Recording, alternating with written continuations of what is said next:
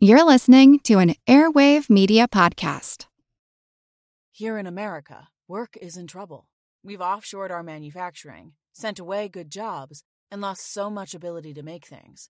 American Giant is a company that's pushing back against this tide. They make high-quality clothing, sweatshirts, jeans, dresses, jackets, and so much more, right here in the USA.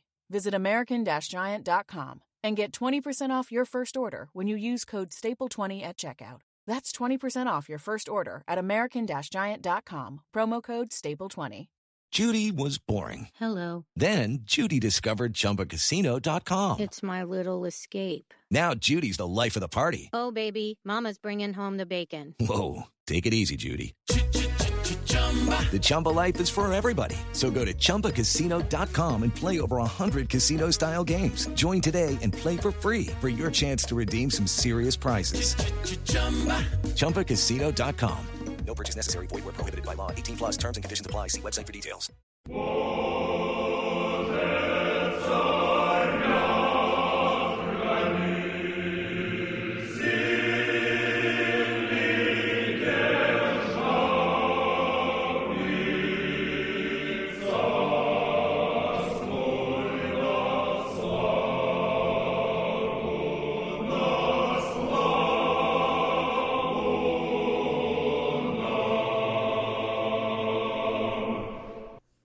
Hello everyone, and welcome to History of the Great War, episode 87. This week, a huge thank you goes out to Jensen for choosing to support the podcast on Patreon. You too can help make this show happen over at patreon.com/History of the Great War, where you can unlock access to special members-only episodes. Last episode saw the launching of the Brusilov Offensive on June the 4th, 1916. Over the next week, the Russians made great advances along the front, but they hoped that it was just the beginning. One thing that did not go off as planned was the attack that Evert was supposed to launch to the north of Brusilov's front. Evert had more men, more guns, and more supplies, and was supposed to be the primary point of effort for the Russian army. We will start this episode by discussing why his attack did not happen until far later than expected, and then what happened when it finally did kick off. We will then roll into the next set of attacks by Brusilovs on his part of the front. These efforts will be in the direction of a town called Kovel, which will play a large role in the rest of our episodes on the Eastern Front in 1916. The initial attack in Kovel's direction had a disappointing result. But before Brusilov could launch another attack in July, he had to bring more men into the line to make good his losses from June. And those losses from June would prove to be very difficult to replace. The attack by the Russian Western Army Front, under the command of General Evert, was a story of delays and postponements for the entire month of June. It was quite clear that while the plan called for him to make the primary Russian effort, he simply did not want to attack at all. He had 750,000 men, far more than Brusilov had to his south. He also commanded 2/3 of all of the available Russian heavy artillery, but this made no difference. His initial plan was to attack in the area of Lake Narok again, and this was originally scheduled to go forward on June the 1st, which is also when Brusilov was supposed to attack. However, just a few days before the 1st, Evert decided that it was not an appropriate place to attack and instead changed his mind and wanted to make the center of his front the main point of effort. This was far to the south of Lake Narok. It was this change in plans that caused Brusilov to move his attack back 4 days to June the 4th, as we discussed last week.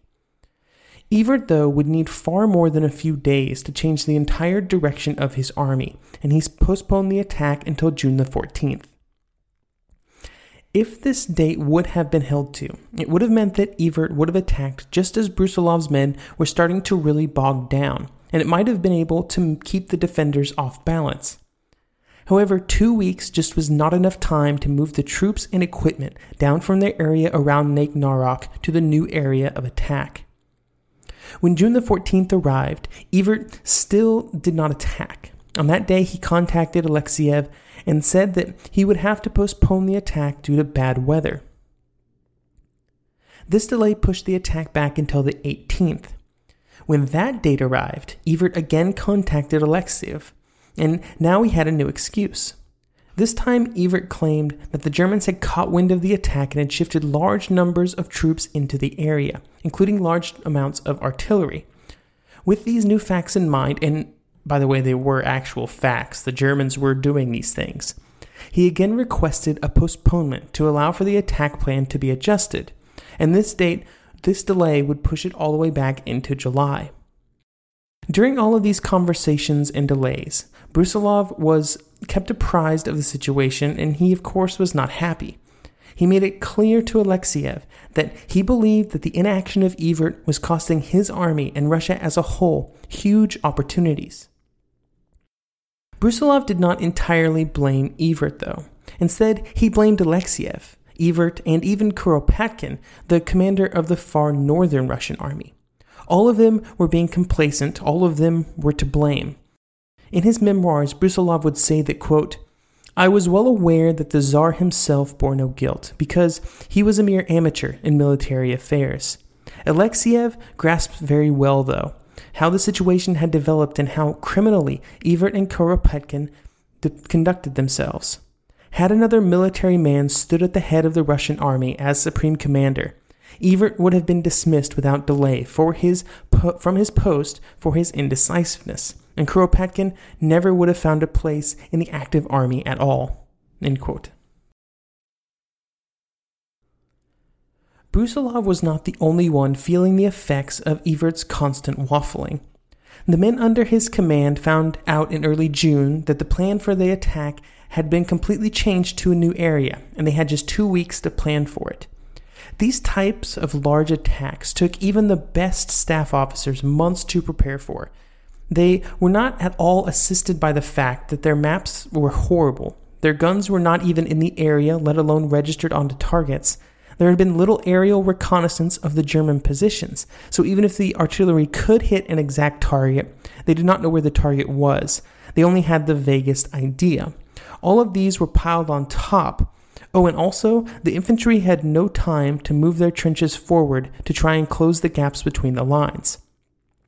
Brusilov had started all of these types of preparations months ahead of his attack in June, and here another army was trying to do it in just 2 weeks. I'm sure there was very little sleeping happening for those staff officers.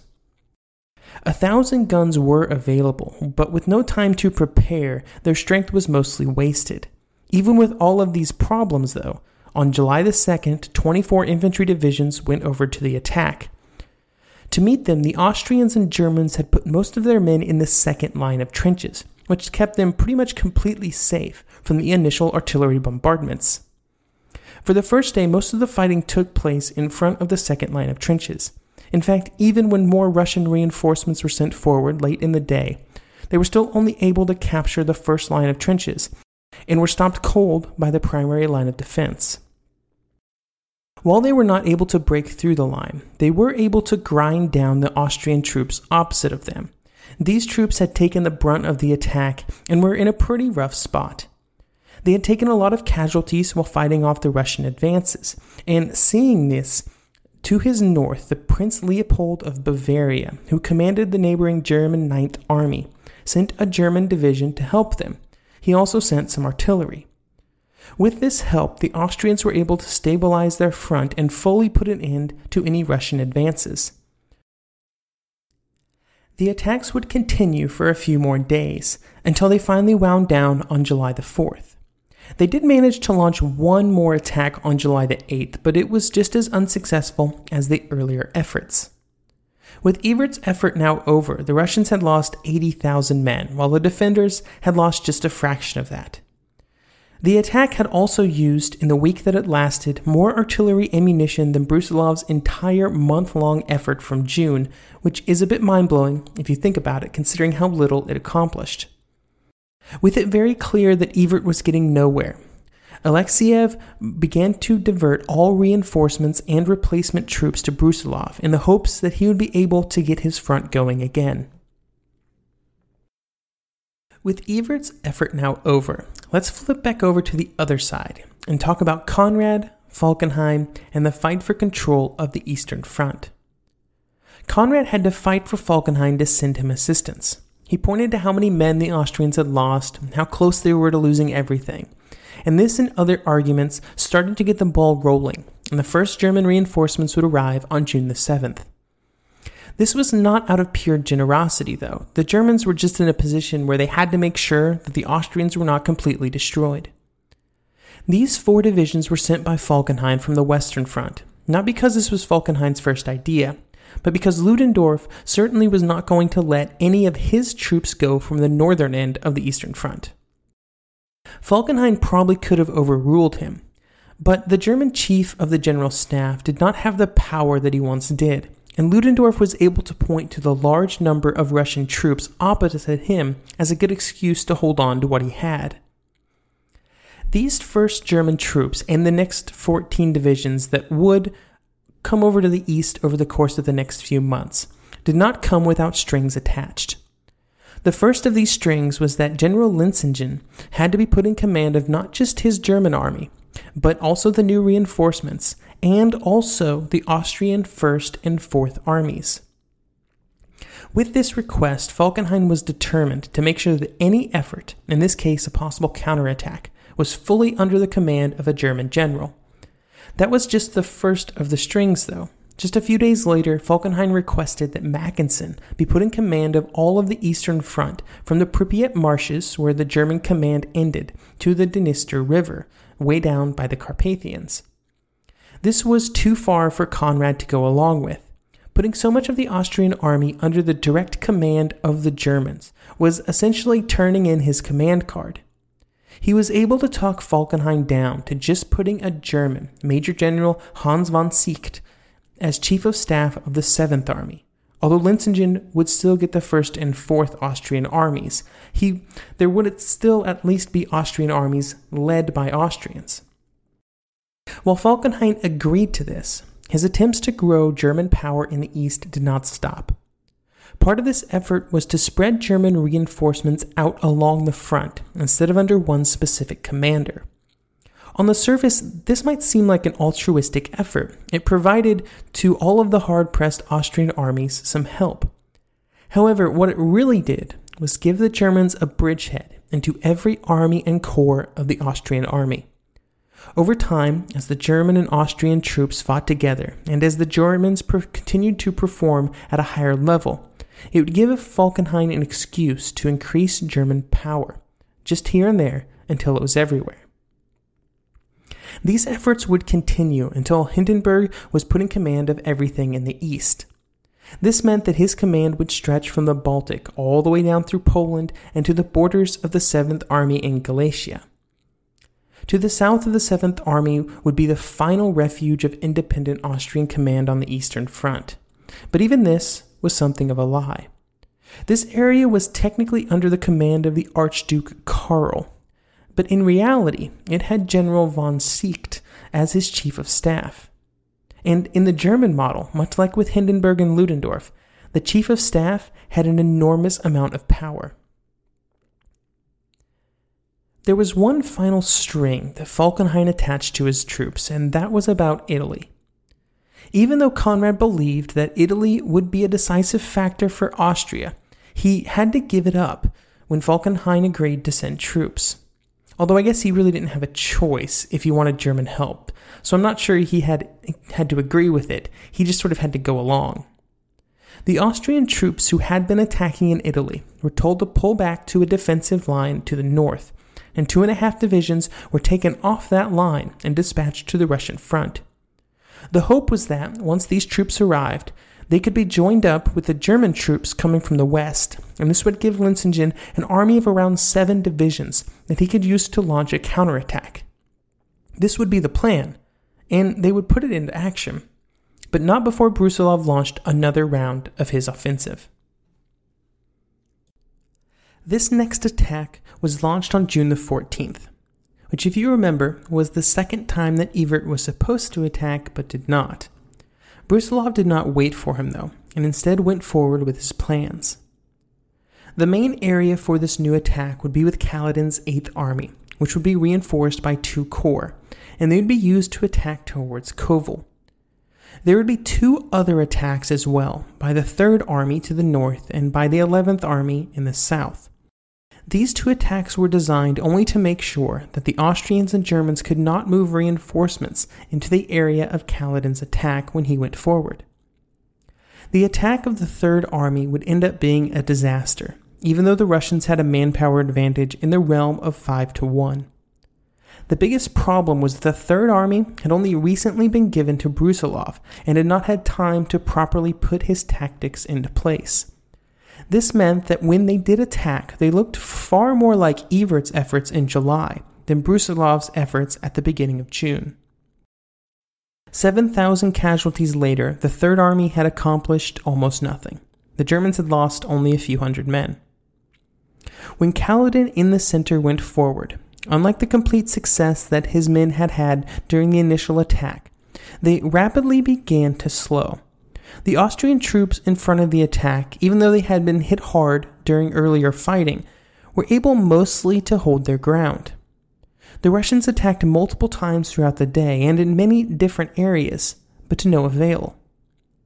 Fortunately for the Austrians in this area, and part of the reason for their strength and resistance, was that they had German reserves that they could fall back on if needed, and more importantly, they had German artillery on their side supporting them.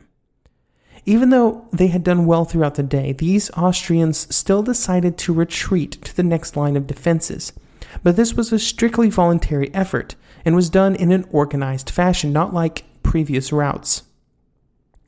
This gave the advantage of being able to relieve the pressure on their line for the time being, which was good, because the Austrian 4th Army was rapidly running out of men, and they were far from out of the woods.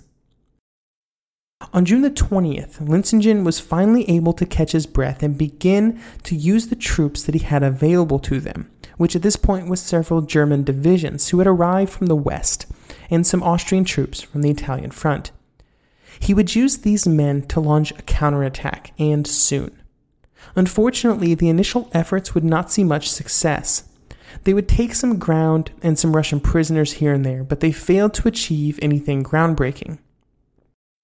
Part of the problem was that the Russians were still launching attacks themselves, and Kaledin and Linsingen were basically just hitting each other back and forth for the rest of June.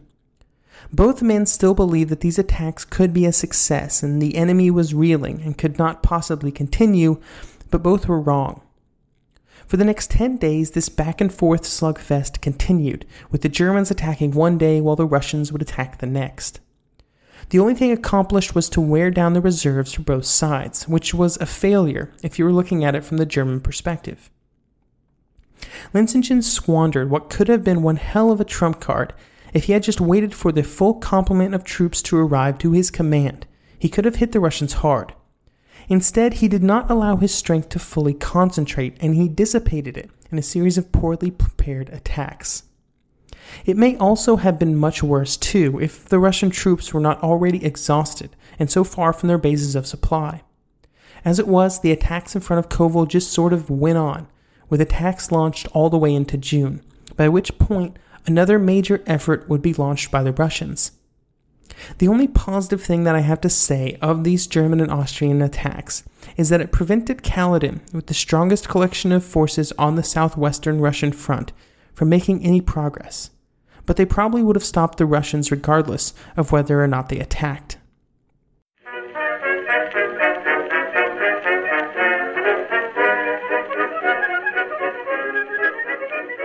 Hello, it is Ryan, and I was on a flight the other day playing one of my favorite social spin slot games on ChumbaCasino.com. I looked over at the person sitting next to me, and you know what they were doing? They were also playing Chumba Casino. Coincidence? I think not. Everybody's loving having fun with it. Chumba Casino is home to hundreds of casino-style games that you can play for free anytime, anywhere, even at 30,000 feet. So sign up now at ChumbaCasino.com to claim your free welcome bonus. That's ChumbaCasino.com and live the Chumba life. No purchase necessary. VGW. Void where prohibited by law. See terms and conditions. 18+. The corporate world is like the ocean. It's alluring, but it's also full of deadly creatures that can shred you to pieces. It becomes kind of like a Game of Thrones political arena where everyone's trying to murder you to get your job or your title. As former corporate executives, we know firsthand that navigating corporate waters is not easy. My family doesn't come from corporate background, so I didn't have any sort of guidance in that. I wish people would be able to understand in this corporate world that talking about things that don't work or identifying problems does not mean you're a problem. We'll dive deep into what happens behind fancy corporate doors or Zoom backgrounds or whatever. Are they really performance improvement plans or just a legal tool to get rid of people? I know a lot of people have been saved because of them. We've created a show to help you navigate tricky corporate situations based on research and real-life experience. I have really good advice. Don't go to a strip club with your team. Listen to the Ambie Award-nominated podcast, Surfing Corporate.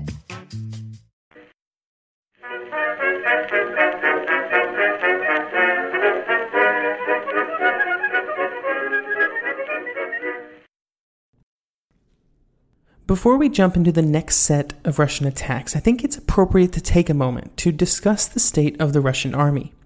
I've spent more than 2 years and 87 episodes talking about how badly the Russian army was doing. But now it's time for them to finally right the ship, at least for a while. Historians, and then myself, are not the only ones who have noticed the changes that were happening inside the Russian army after the first wave of successful attacks in June. In fact, even the German commanders would recognize what was happening. Here is Linsingen, quote, "Just to show the Pickelhaube, the distinctive spike atop the German infantry helmet, over the top of the trenches, was no longer enough to strike fear and horror into the Russians." End quote. The Russian soldiers also noticed this increase in confidence and in success, and that just upped their confidence even more. A British news correspondent would compare the Russian troops around the city of Lutsk and what he had seen the previous summer during the retreat from Warsaw. Quote, "From not many miles away, by night and day, comes an almost uninterrupted roar of heavy gunfire. And all day long the main street is filled with the rumble and clatter of caissons, guns, and transports, going forward on one side, while on the other side an unending line of empty caissons returning, mingled with wounded coming back in every conceivable form of vehicle. And in among these at breakneck speed dart motorcycles carrying dispatches from the front. The weather is dry and hot, and the lines of the road are visible for miles by the clouds of dust from the plodding feet of the soldiery and the transport. As the retreat from Warsaw was a review of the Russian armies in reverse, so is Lutsk today a similar spectacle of the Muscovite armies advancing, but now all filled with high hopes, and their morale is at its highest pitch." End quote. This increase in confidence and morale, while always helpful, did not make all of their problems go away. And the biggest problem was simply the number of casualties that they had sustained in over a month of hard fighting. Since June the 4th, Brusilov had lost hundreds of thousands of men. Sure, there were more warm bodies to replace those that were lost, but these men had been given weeks and months of special training before the attack. The new replacements would not have the same level of training and ability. What he was now getting was either raw recruits straight from basic training, often without any combat experience, or he was getting cast-offs from Evert and Koropetkin. While in previous years these two commanders had hoarded their men jealously, they now gave them to Brusilov by the thousand. It is likely that they did this so that their fronts would not have to join in the attack. In total, 2 corps from each of the other fronts found its way to Brusilov in the south. Brusilov would also receive another form of reinforcements, although in this case they would not be raw recruits or cast-offs, but instead the men of the Special Army, and in this army were the Imperial Guards. The Guards had been created way back by Peter the Great, who, much like other European monarchs at that point in history, had chosen only the largest and tallest men in his army and put them into one unit. This unit would receive special training, and they were all over 6 feet tall, and you can't teach that. The first 18 months of the war had not been kind to the Guards, and after the retreat from Poland they had been taken off the line. Behind the front their ranks had been refilled, and they had been given new and more rigorous training. When the Guards were given to Brusilov, he found that it was not the men or their morale that were the problem. In fact, both were top-notch. Instead, the problem was their commanders. The Guards, being the prestigious unit that they were, attracted a special kind of officer. It was seen as a great position to put royalty, men of the court, or relatives of influential Russians as a way to get them military experience and maybe a couple of medals. Because of this, it was generally connections and family name that were most important, rather than silly concepts like skill and competency when it came to who was getting promoted inside the Guards. Here is Brusilov giving his judgment of the men in charge of the Imperial Guards. Quote, "The commander of the Special Army, the General Adjutant Brezobrazov, was an honorable and upstanding man, though of limited understanding and unbelievably stubborn. His chief of staff, Count Ignatiev, knew absolutely nothing about serving on a staff and had no idea of staff work, regardless of the fact that he had graduated from the General Staff Academy with honors. The chief of artillery, the Duke of Mecklenburg-Schwerin, was a good man at heart, but had only a very vague concept of the role of artillery, though the use of artillery had grown vastly in importance, and there could be no more success without the meaningful support of the artillery. The commander of the 1st Guards Corps, Crown Prince Pavel Alexandrovich, overall a very sensible and doubtlessly personally courageous man, understood absolutely nothing of military affairs. The commander of the 2nd Guards Corps, a clever and well-versed man, had a difficult weakness for a soldier. His nerves gave out as soon as shots were fired, and in danger he lost his spirit of resistance, and it was no longer possible for him to lead." End quote. So as you can see, he was not a huge fan of what he had to work with here. He requested that Alexiev allow him to replace the men that he found incompetent, but it was not possible for several different reasons. It was only the Tsar who could arrange and authorize a change in the Guards, since they were technically his personal bodyguard and under his personal command. Alexiev refused to even ask him to let Brusilov do this, because Alexiev saw it as an implicit questioning of the Tsar, since it was the Tsar who had appointed the men in the first place. Therefore, when the time came, the Guards would be committed with the commanders that they had, and the results would be less than spectacular. As Brusilov looked around the front at the end of June, he wanted to keep attacking, but the question was where to do it. He kept looking around, and then he kept coming back to Kaledin's 8th Army and the move towards Kovel. However, while his eyes kept wandering there, he was also continuing to shrink his front down, and this time instead of 3 armies attacking, it would just be 2, the 3rd and the 8th. This is seemingly the first time that Brusilov starts getting a lot of negative reactions from historians. Now, whether or not this is because Brusilov was wrong in shrinking his front, or just because the attack was not entirely successful, is up for debate. Who knows what would have happened if he would have attacked everywhere again. What is known for sure is that now Brusilov was the point of decision for the entire Russian front.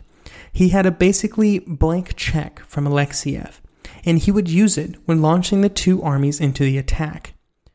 He would place the Special Army, now bolstered with other troops and deemed the 4th Army, in reserve to exploit any success that was hopefully about to come. With all of these troops combined, he had 250,000 men, giving him a better than 2-to-1 advantage in the area. Brusilov's southwestern front had also been given enough men in total that its advantage in manpower had actually grown since the beginning of the attack, and it now had almost a 300,000 man advantage over the defenders. Brusilov also had an increased ammunition supply, and he began to put it to use at 4 a.m. on July the 4th. This bombardment once again created an amazing amount of dust that almost completely blinded the defenders. This prevented accurate defensive fire and allowed the Russian troops to almost be on top of the defenders before the fighting really started. The Austrians and Germans were almost instantly forced to retreat, and gaps began to open in the line. Linsingen became very concerned about his entire front, and instead of trying to piece together reinforcements, he just decided that the entire front should retreat. While in some ways this movement was voluntary, in many ways it was not, because it was at this point that something began to happen, and reports of it started to trickle up the chain of command. This is an event that had never happened in any large scale on the Eastern Front. And in fact, many Germans believed it to be completely impossible. These reports stated that German units, not Austrian, fully German units, were beginning to lose their ability to mount cohesive defenses, not because of the numbers against them or the overwhelming Russian force, but because of a lack of morale, a lack of confidence. By recognizing this problem, Linsingen was able to retreat his army to another line of prepared positions in at least some kind of order. With the vacuum now in front of them, Brusilov ordered the 3rd and 8th armies to continue to push forward. He hoped that he could follow the defenders close enough so that another attack could be launched before they were settled. Unfortunately, due to the slowness of the Russian advance, by the time they reached the new defensive line, the troops were already settled in and were now waiting.